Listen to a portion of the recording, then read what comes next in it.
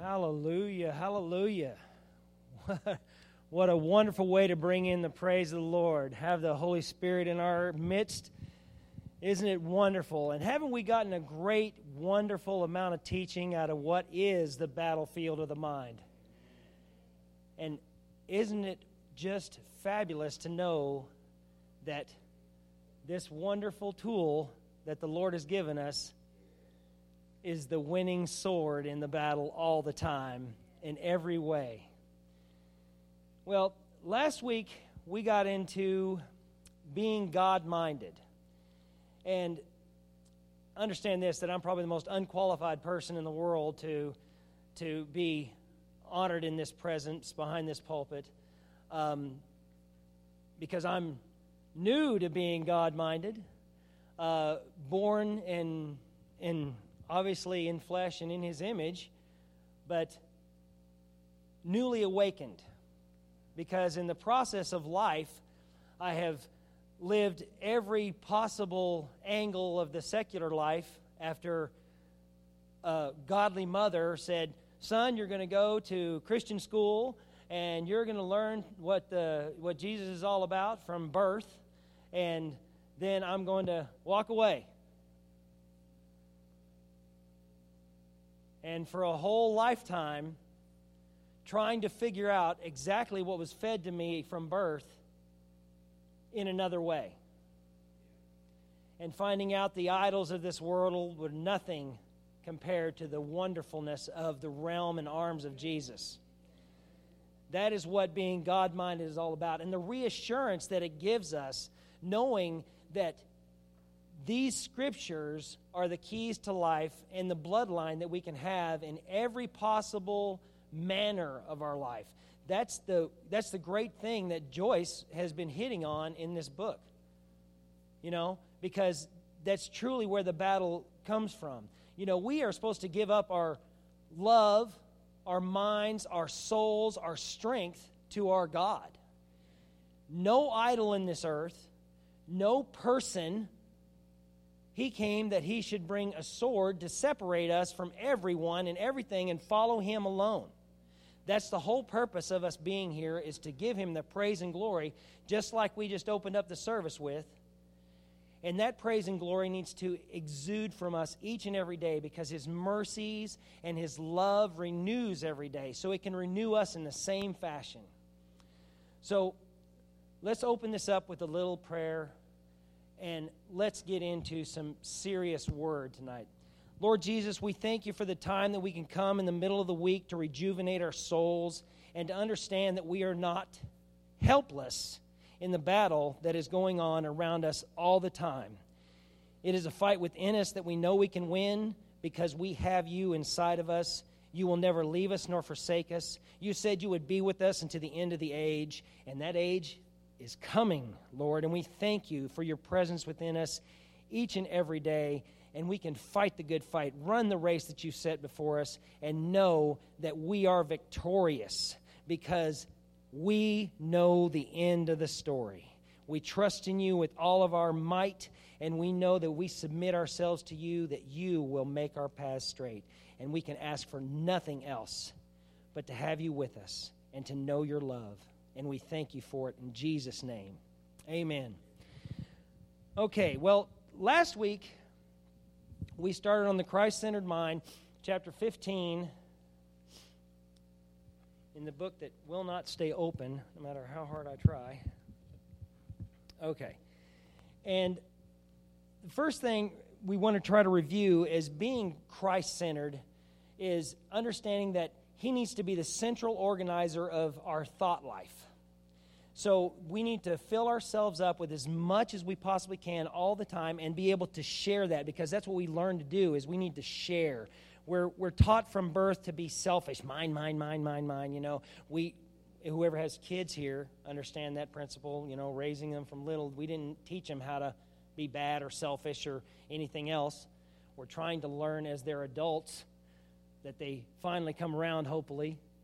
But we can only give as much as we take in. So being able to share these things is what it's all about. And for who has known or understood the mind, the counsels and purposes of the Lord, so as to guide and instruct him and give him knowledge? But we have the mind of Christ.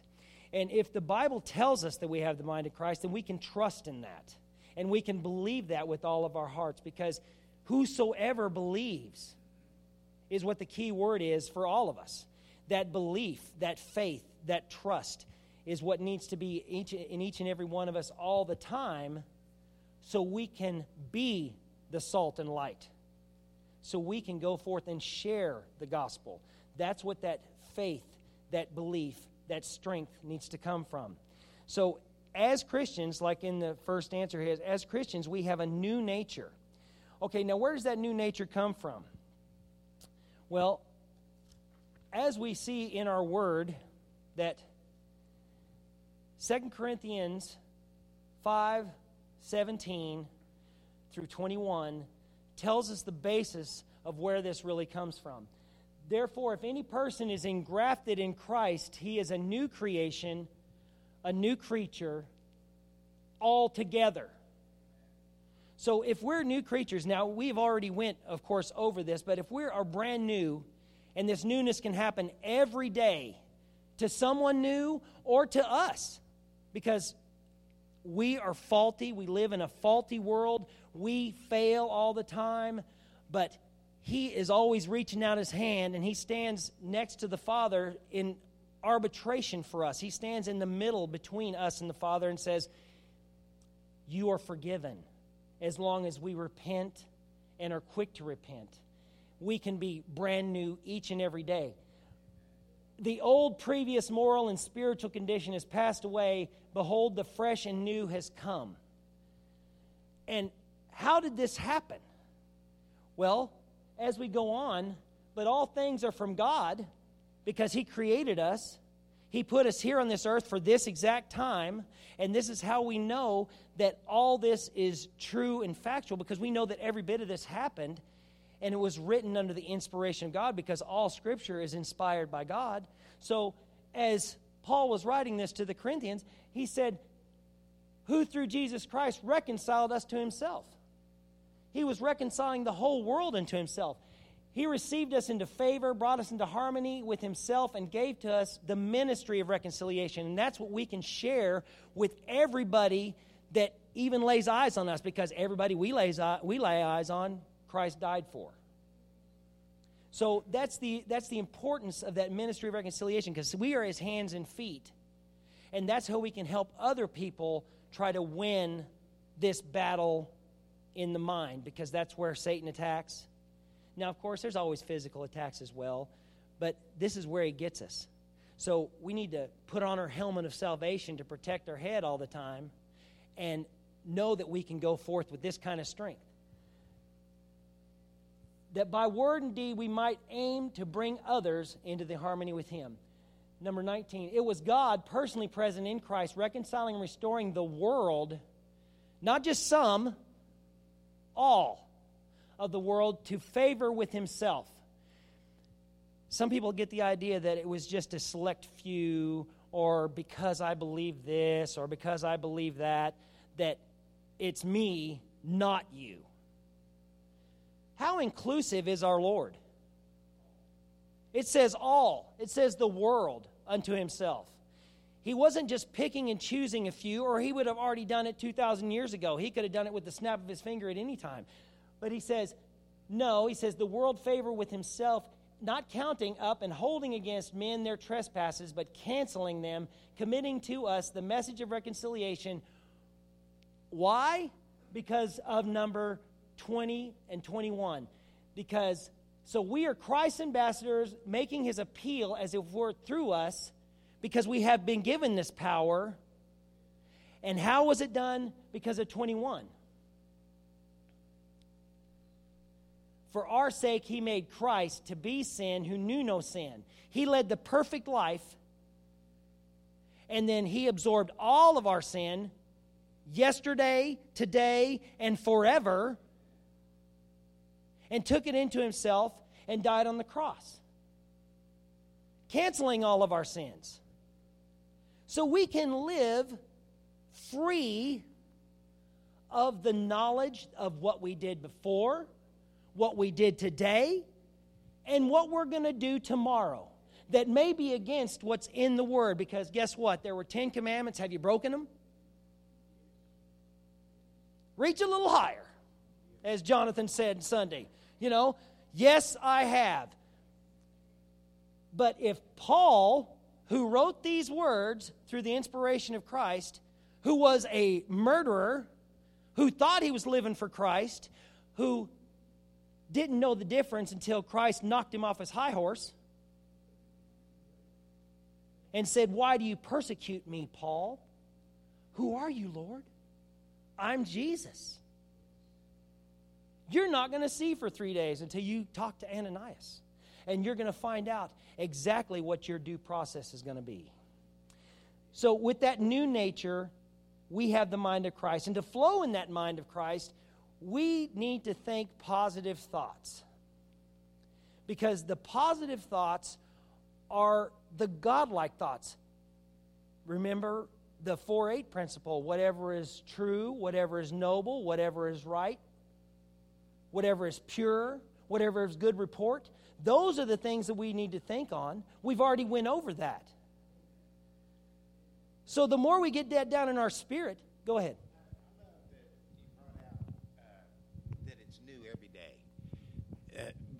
It was last Wednesday, wasn't it? We were talking about cisterns, yes, and then versus the fountain, or really a better word is a spring, like a spring-fed pond. That water coming in that spring, it's new water every time. It's not the same thing being recycled, which we could mistake if we say a fountain. It's really a spring-fed pond, and it's new, constantly new, and that makes me happy. Amen. Because, just like he told the woman at the well, if you knew who you were talking to, you would ask for springs of living water, and you would never be thirsty again. See, we need to understand that what the Word tells us on a daily basis, as long as we consume, because we have to be hungry for this. Just like those prophets of old that Lord said, "Eat this scroll." That's what we need to do each and every day, so we can understand that this is the power, this is the authority, this is the truth. It never changes, no matter what they say. There is no my truth, your truth, their truth, our truth. It's the truth. And that's why we need to stand up for it. That's why we need to understand in the deepest parts of our being that this is the mind of Christ that we've been given. He led the perfect life. We're never going to get there until we see him face to face. And thank goodness we can stare in his beautiful face, and that whole world that we've stared at forever just dims. That's the most wonderful feeling we're ever going to have, folks. Because when you get that born-again rush, you're going, woo, all the time. And that's what it's like. You don't have to worry or stress or have any kind of anxiety. Be anxious for nothing. But with all prayer and supplication, make your requests known to God, and the peace of God which passes understanding will guard your minds. That's what it's all about. So, as long as we think positive thoughts and engage in positive conversations, then we are building a God-minded attitude. And that's exactly what we can share, because there's so much negativity out in the world. I mean, look what happened today. Another shooting, and in our own home state. There was while we were coming to church tonight, there was another gunplay in Tulsa. At a medical facility, they were shooting up people. And Uvalde was that's disgusting. But, and people are so quick to blame God. How can God let this happen? Free moral agent. Exactly. So, oh yeah, of course. all that reconciliation, Well, that's exactly what that positive mindset that we need to share and need to spread everywhere we go, all the time, and as much as we can carry with us. I mean boatloads with us, because we have laid down our fetters. We have laid down that old life. We need to pick up the positive pail and go start throwing it all over people.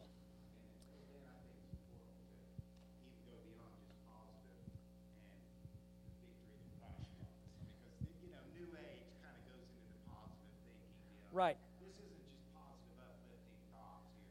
This is, my focus is on the victory that His blood bought. Amen. I'm gonna share with you something that I recite every day here in just a moment. Thanks for the segue. But God wants to lift you up, and the devil wants to bring you down. That's the simple up-down theory that we constantly see all the time. How many likes do you get? Oh, no, you got a bad report? How many stars? Everybody's basing their whole world on that, instead of looking to the Father for their security, for their advice, and for their stars, because He's the one that made them. So, if we're going to look at think positive thoughts, do two walk together except that they make an appointment and have agreed? Enough can never be said about the power of being positive. God is positive. And if you and I want to flow with Him, we must get on the same wavelength and begin to think positively. And I'm not talking about exercising mind control, but simply about being an all-around positive person, because that just becomes a lifestyle. And then people can pick up on that.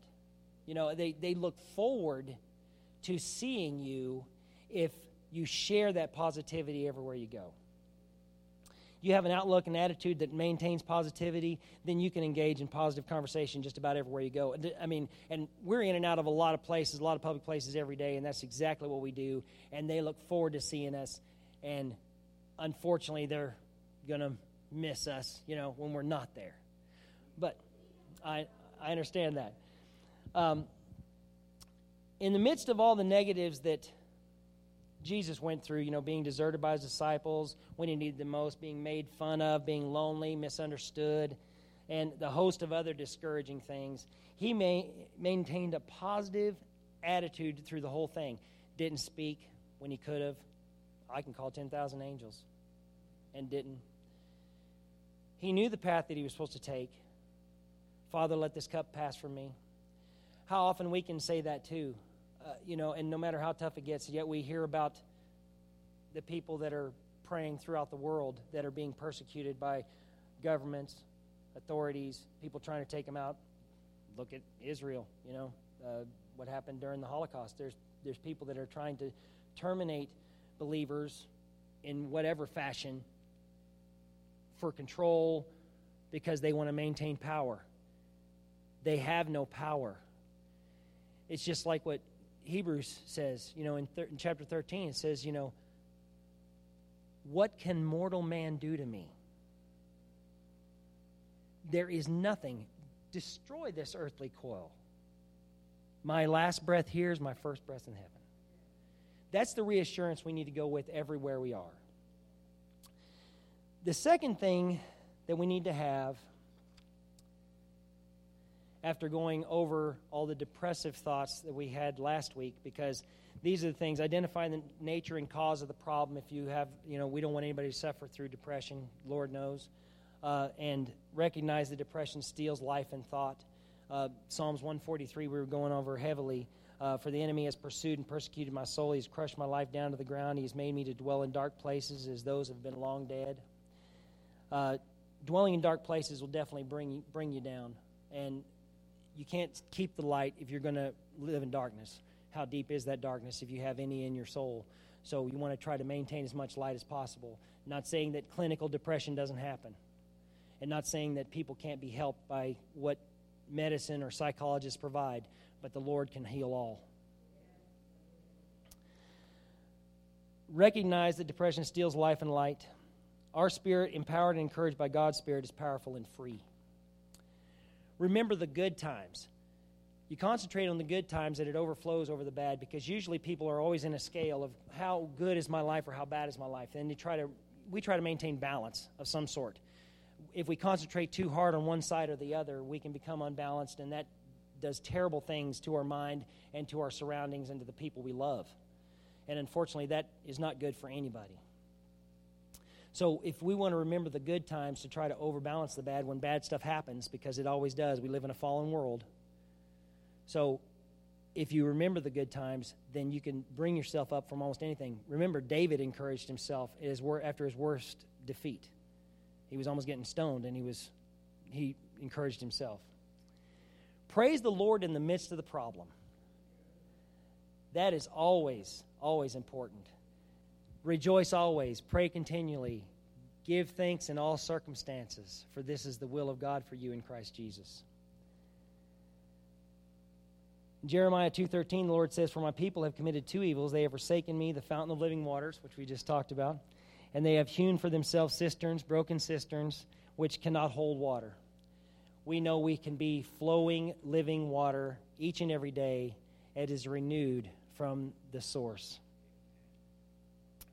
The fifth thing we need to do is ask for God's help. Prayer is the key. Asking for God's help allows us to understand that, well, let's look at Mark 11, 22 through 24. Then Jesus said to his disciples, "Have faith in God." In some, it says, "Have the faith of God." "I tell you the truth, you can say to this mountain, 'May you be lifted up and thrown into the sea,' and it will happen, but you must really believe it will happen and have no doubt in your heart." The doubt is what terminates everything. That belief and that power that we can have in prayer accomplishes all things. We can say to that mountain of doubt, fear, turmoil, grief, and we can cast it into the sea. So ask for God's help, and then listen to the answer. "Cause me to hear your loving kindness in the morning, for on you do I lean, and in you do I trust. Cause me to know the way wherein I should walk, for I lift up my inner self to you." Psalms 143:8. How can you go wrong? Pray for deliverance. When you're weak and downtrodden, always pray for deliverance. Ask Him for help. Get out from underneath it and pray. "Deliver me, O Lord, from my enemies. I flee to you to hide me." Seek God's wisdom, His leadership, and knowledge in every way possible by opening the book. "Teach me to do your will, for you are my God. Let your good spirit lead me into a level country and into the land of uprightness." Perhaps the psalmist is indicating that he's gotten out of the will of God and thus opened the door for the attack on his soul. He wants to be in God's will, for he now realizes that it is the only safe place to be. Isn't that the truth? Then he requests that God help him to be stable. I believe this phrase, "lead me into level country," refers to his unsettled emotions. He wants to be level, not up and down. Use your weapons. For the weapons of our warfare are not physical, weapons of flesh and blood, but they are mighty before God for the overthrow and destruction of strongholds. Inasmuch refute arguments and theories and reasonings and every proud and lofty thing that sets itself up against the true knowledge of God, and we lead every thought and purpose away captive into the obedience of Christ. That's being Christ-minded. Be God-minded. You will guard him and keep him in perfect and constant peace, whose mind is both in its inclination and its character is stayed on you, because he commits himself to you, leans on you, and hopes confidently in you. Isaiah 26:3. So, number 4, the second thing we must do is have the mind of Christ and be God-minded. Jesus had a continual fellowship with his Father all the time.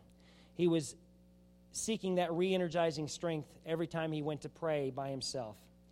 And the only time he was separated was at the cross, where God unfortunately turned his back on him for a moment so he could give that sacrifice to us. and die for us. 2 Corinthians 10:5 reminds us to cast down every negative imagination and bring our thoughts into the obedience of Christ. I love this, meditate on God and His works. There's some great stuff here. I will meditate also upon all your works and consider all your mighty deeds. Hallelujah. How strengthening is that, folks?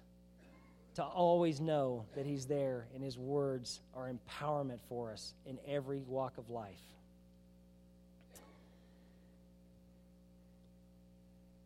Number 6, 2 Corinthians, thoughts. A third thing we can do is have a Christ-like mind, because be a God loves me minded. And we now understand, recognize, and are conscious of by observation, by experience and belief, adhere to and put faith in, rely on the love God cherishes for us. God is love, and he who dwells and continues in love dwells and continues in God, and God dwells and continues in him. 1 John 4:16. Knowing that God loves us no matter what gives us the power and authority that we can use to stomp on serpents and scorpions and every power of the enemy. Because his love is permanent. And we are permanent. We need to hear more often that our lives are eternal. You know, that eternity mindset is in all of our DNA. And we understand that this mortal thing may die, but it's just a tent for our spirit. And our spirit goes to heavenly places. It sits there right now. Isn't that wonderful? You know, when you're born again in Jesus, you're sitting with him in heavenly places. We just are his feet, and we carry out his plan for us as we walk that narrow path. We need to receive God's love. Few people completely understand and comprehend God's love for them. Romans 8:35 through 39 describes this unconditional love. Who shall ever separate us from Christ's love? Shall suffering and affliction and tribulation or calamity and distress or persecution or hunger, destitution or peril or sword? Then in verse 37 he goes on to say, you have 37, don't you, Jen? Yeah, 8:37. No, despite all these things, overwhelming victory is ours through Christ who loved us. And I am convinced that nothing can ever separate us from God's love, neither death nor life, neither angels nor demons, neither fears for today, nor our worries about tomorrow. Not even the powers of hell can separate us from God's love. Hallelujah. That's what it's all about. If we know we're never separated, how can we walk in any other direction?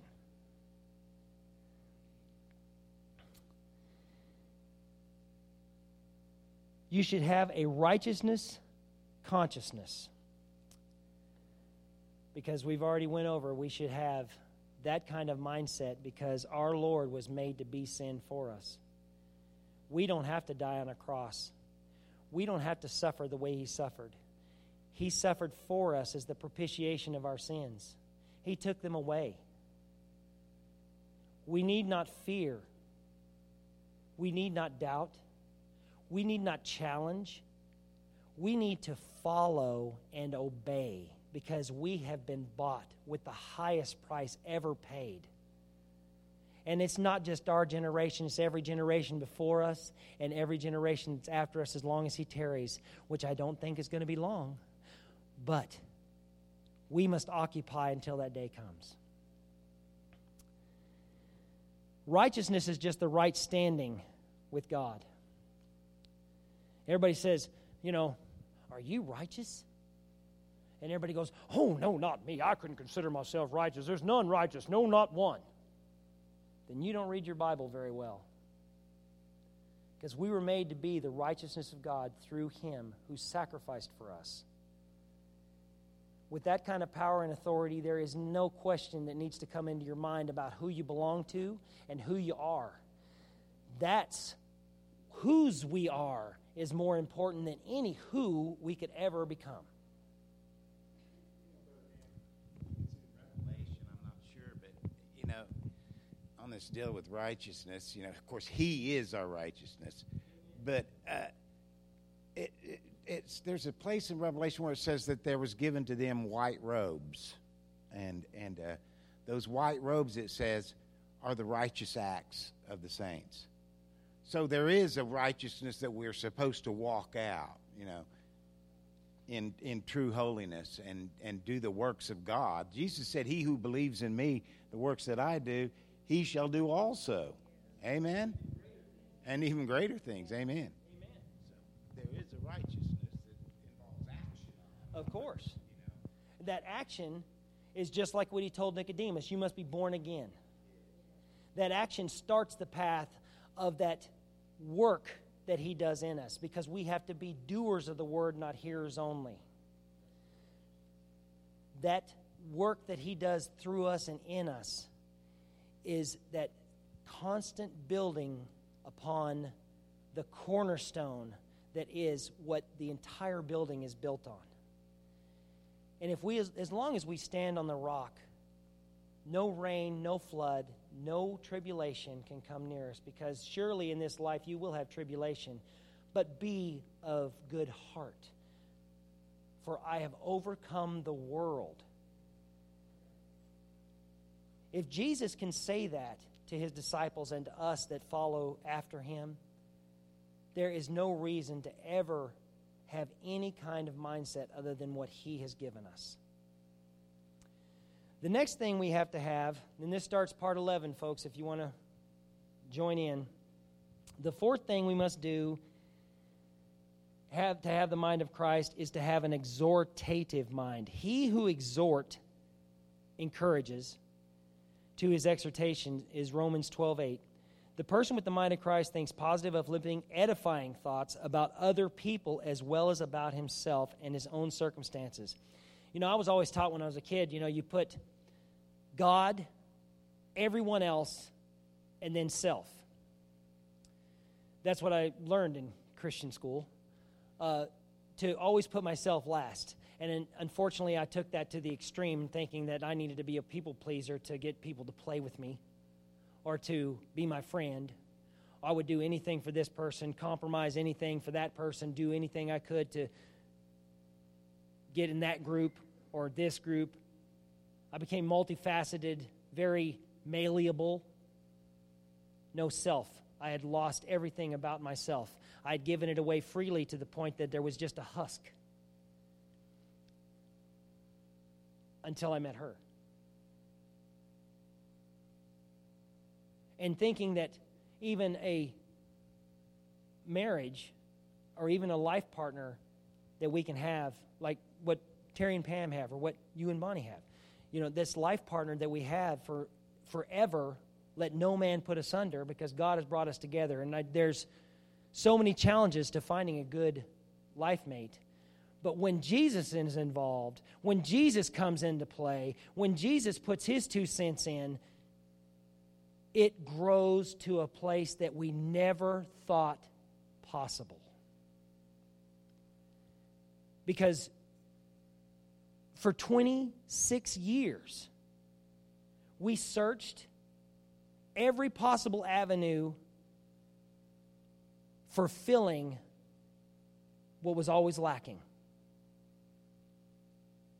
until we found it in God.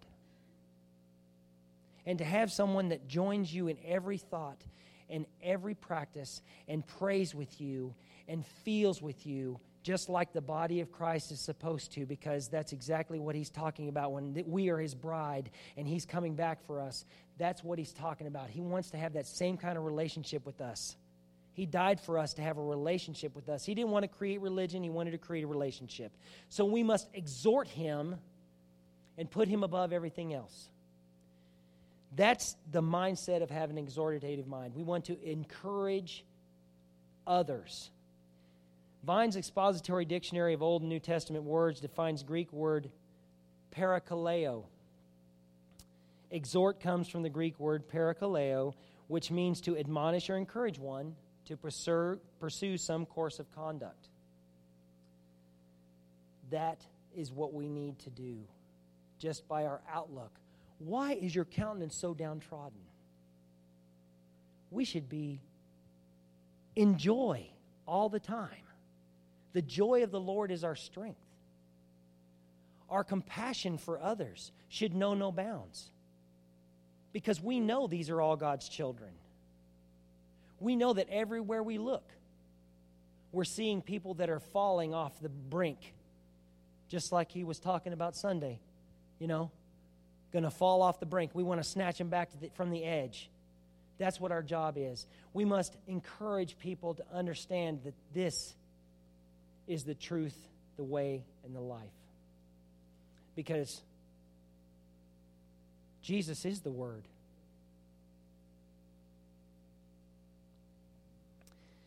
Everyone has enough problems already. We don't need to add to their problems by tearing them down. Our words are supposed to be used to encourage and edify and exhort and to build people up, not tear them down. There's enough negativity throughout the world to do that. We need to look at our fellow man and say, let me show you the way.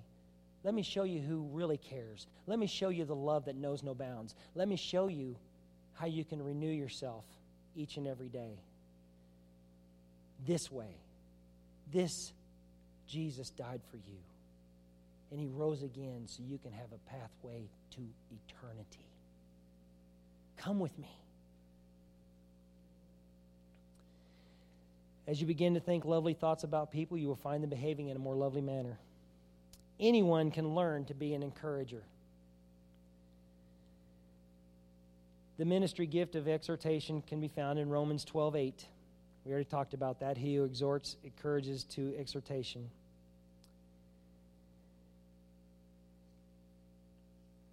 Everyone can encourage. We are not walking in the Word if our thoughts are opposite of what it says. We are not walking in the Word if we are not thinking in the Word. That was one of the most wonderful things that I could possibly have happen to me. Once I started feeding on the Word, I used to think in cuss words. Now I think in Scripture. I can't even describe how wonderful that is. Because I always had a good vocabulary. I've studied a little bit. I went to college. But Scripture has been the most fulfilling thing because this book, it reads you. It tells you what kind of heart to have. It tells you that you can wear the breastplate of righteousness and protect that heart. You can hold up the shield of faith, and you don't ever have to worry about the fiery darts of the enemy. You can walk in the shoes of peace. I fought for peace my entire life and never discovered it until my feet found my way here.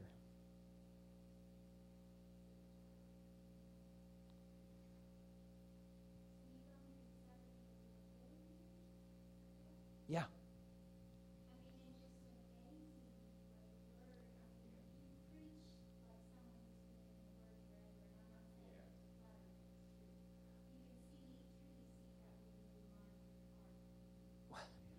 Amen. That's what reading the Word is. I've said this before, but I can't tell you how many people I've ministered to. They're sick or they're depressed. They've got alcoholic problems or whatever it is. And I say, you got to read the Bible. They'll pray. They'll start going to church. They'll do everything but read the Bible. I don't understand. And I say, look, you can go to church every day, but it's not gonna renew your mind and your thinking like getting in that Bible and reading it and the living Word coming into your spirit and giving you life. There's no replacement for it. And I don't know why people just don't want to read it. They're church going. Well, what I've discovered is that it's just a severe lack of understanding of how truly easy the renewed mind can understand what a spiritual book is supposed to say. Because once you truly give of your heart and you say, Lord, this is my life, do something with it. He creates a hunger in you that cannot be sated by anything else but the Word of God. that is where it happened for me. Because like when I gave my testimony first on this stage 3 years ago, I said, I carried one of these around for 35 years. It was great gathering dust on my shelf. Always thought it was just some sort of like massive book that told stories that I had heard about some when I was a kid. David and Goliath, Samson, you know, the big ones. My mom was always a big fan of Abram, you know. Now I know why. But, and of course, creation. You know those things, those basics that you learn, and you think that you know God. You think you understand that God is with you.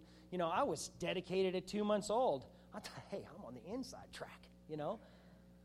But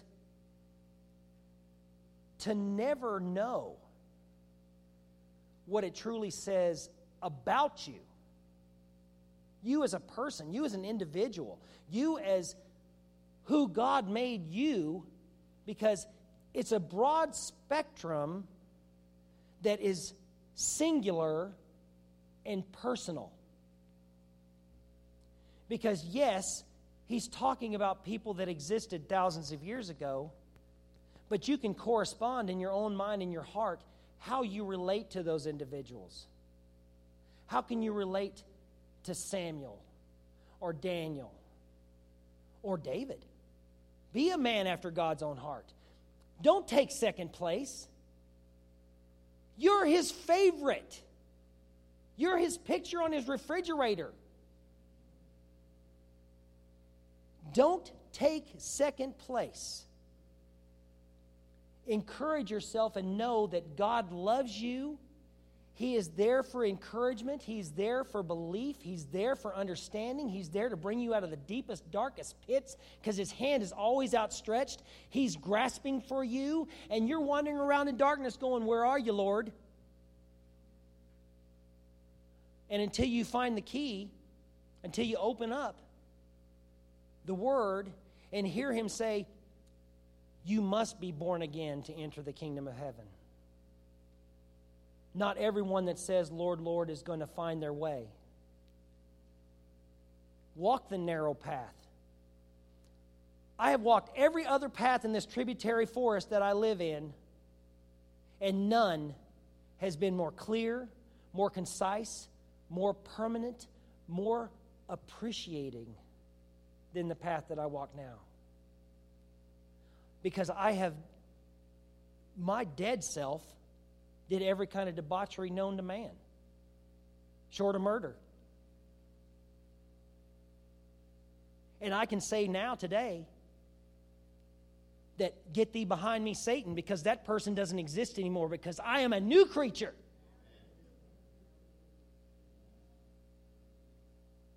And each one of us can have that same kind of peace, that same kind of love, that same kind of penetrating, fulfilling, uplifting, soar to the ceiling kind of love that only Christ can give. He is our Savior. Get on the bandwagon.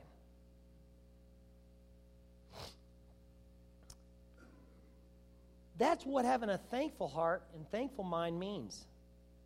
Be thankful. Be grateful. Because he gave us a pathway out of this miry clay into heaven, people.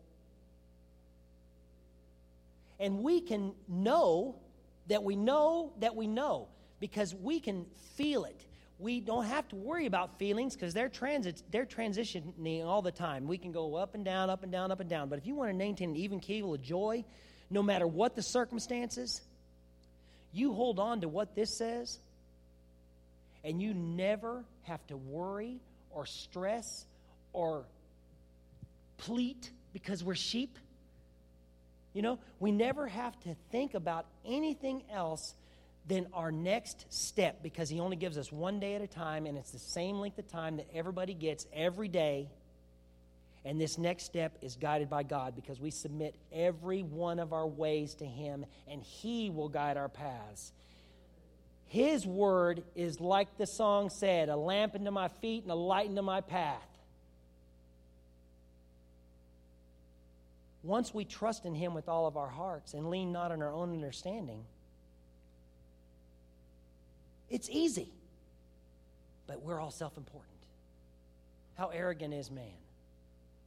That's the problem, is people don't want to be thankful. They don't want to have a thankful heart. They want to have a greedy heart, which is idolatry.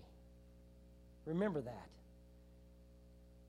Greed runs the world, but we are not in the world.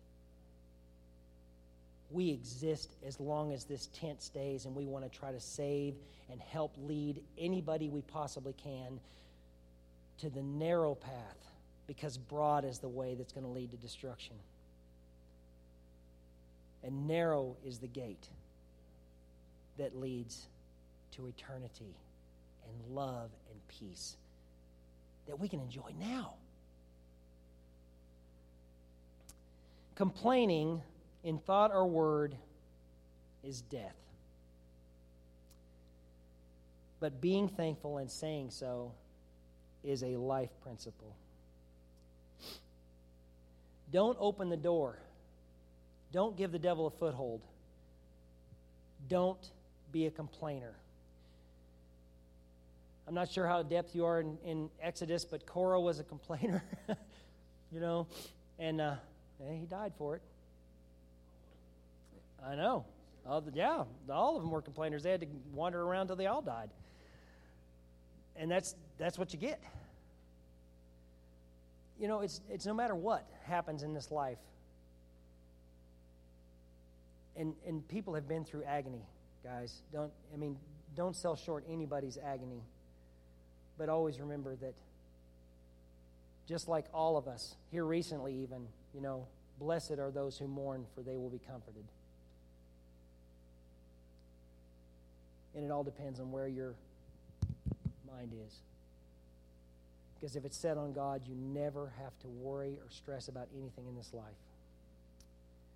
I'd rather sacrifice my thanksgiving to God than sacrifice my joy to Satan. Hebrews 13:15. That's great. Through Him, therefore, let us constantly and at all times offer up to God a sacrifice of praise, which is the fruit of lips that thankfully acknowledge and confess and glorify His name. All the glory in everything we do needs to go to God. Everything. It's so wonderful to not work. We go to work and we're working for God. We don't work for that boss who appreciates us or not. Well, you get the mindset that you're working for God, and every day is a happy day. It's wonderful. Expressing appreciation, which is number 10, is not only good for the other person, but it also is good for us because it releases joy in us. When you appreciate your fellow man and appreciate the God in them because God created them, it's wonderful because they appreciate being appreciated. And it's not some sort of sedentary thing like how many likes you get, on Facebook or anything else, because I'm not really a big fan, But it isn't about that. It's about the personal relationships you have with yourself, your close friends, the ones that really love you, and God. Because God really loves you. He's not mad at you. He's not up there with a fly swatter saying, don't do that. He's saying, come to me, all you weary and heavy laden, and I'll give you rest. That's what He's saying. Every day, all the time. Suffer the little children. Let them come to me. That's all we are, folks, is little kids that want to be in His flock. Because we are the sheep that He guides with His rod and His staff. And He is a comfort to us. We dwell in His secret place of the Most High, under the shadow of the Almighty, whose power no foe can withstand. And He will protect us from everything. No calamity, no pestilence will come near our tent. How can we not trust in that? That's all in here.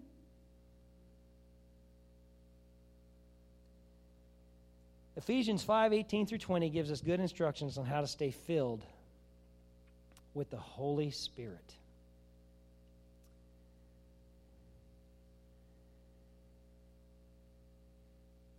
Let's read that out. Ephesians 5 is great stuff. I didn't put that on my list, but I just happen to have a wonderful Word of God up here.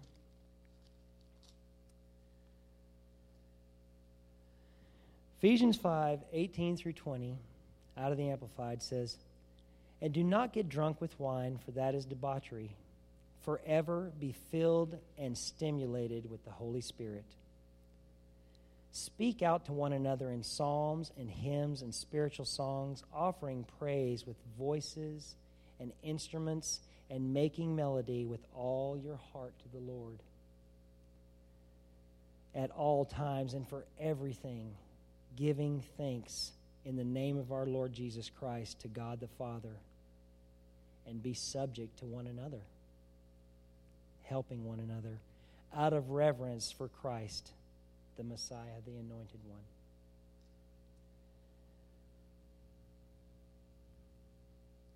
All these different mindsets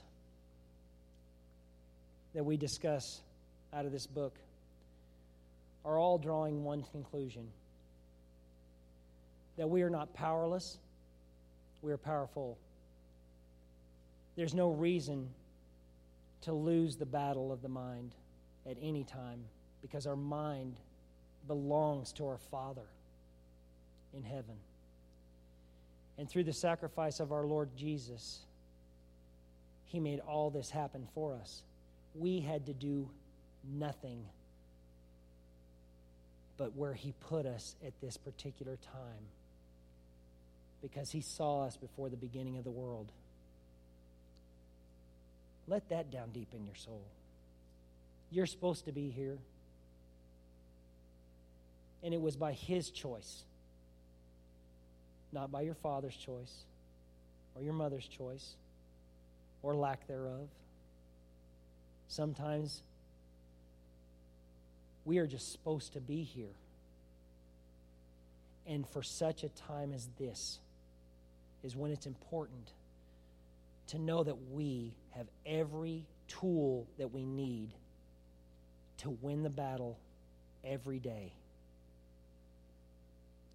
This is all the power, all the authority, all the love, all the joy, all the strength that we need is right here.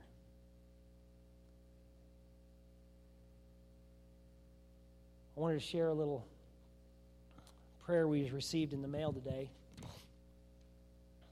This is from Kenneth Copeland Ministries. We're members of his church and love him very dearly. He's definitely spreads the word as long as most any of us out here, and he believes, and this is so wonderful.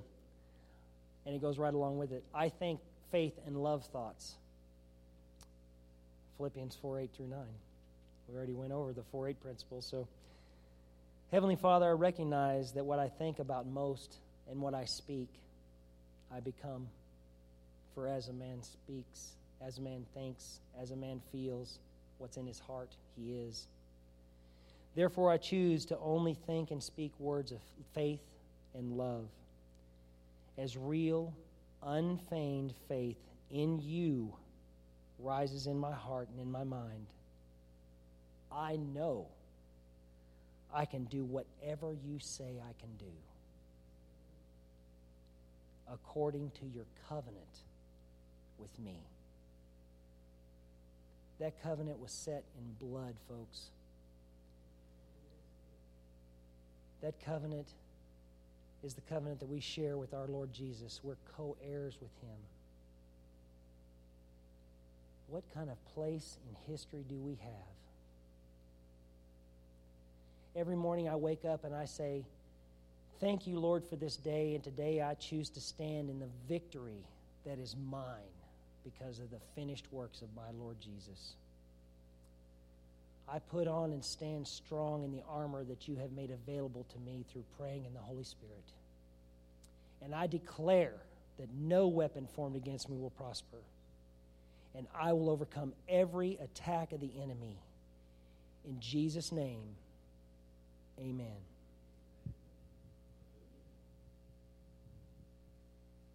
Get it into your soul, folks. Learn it, live it, know it, believe it. Because whosoever believes will have eternal life. Folks, go be salt and be light and be blessed. Thank you so much.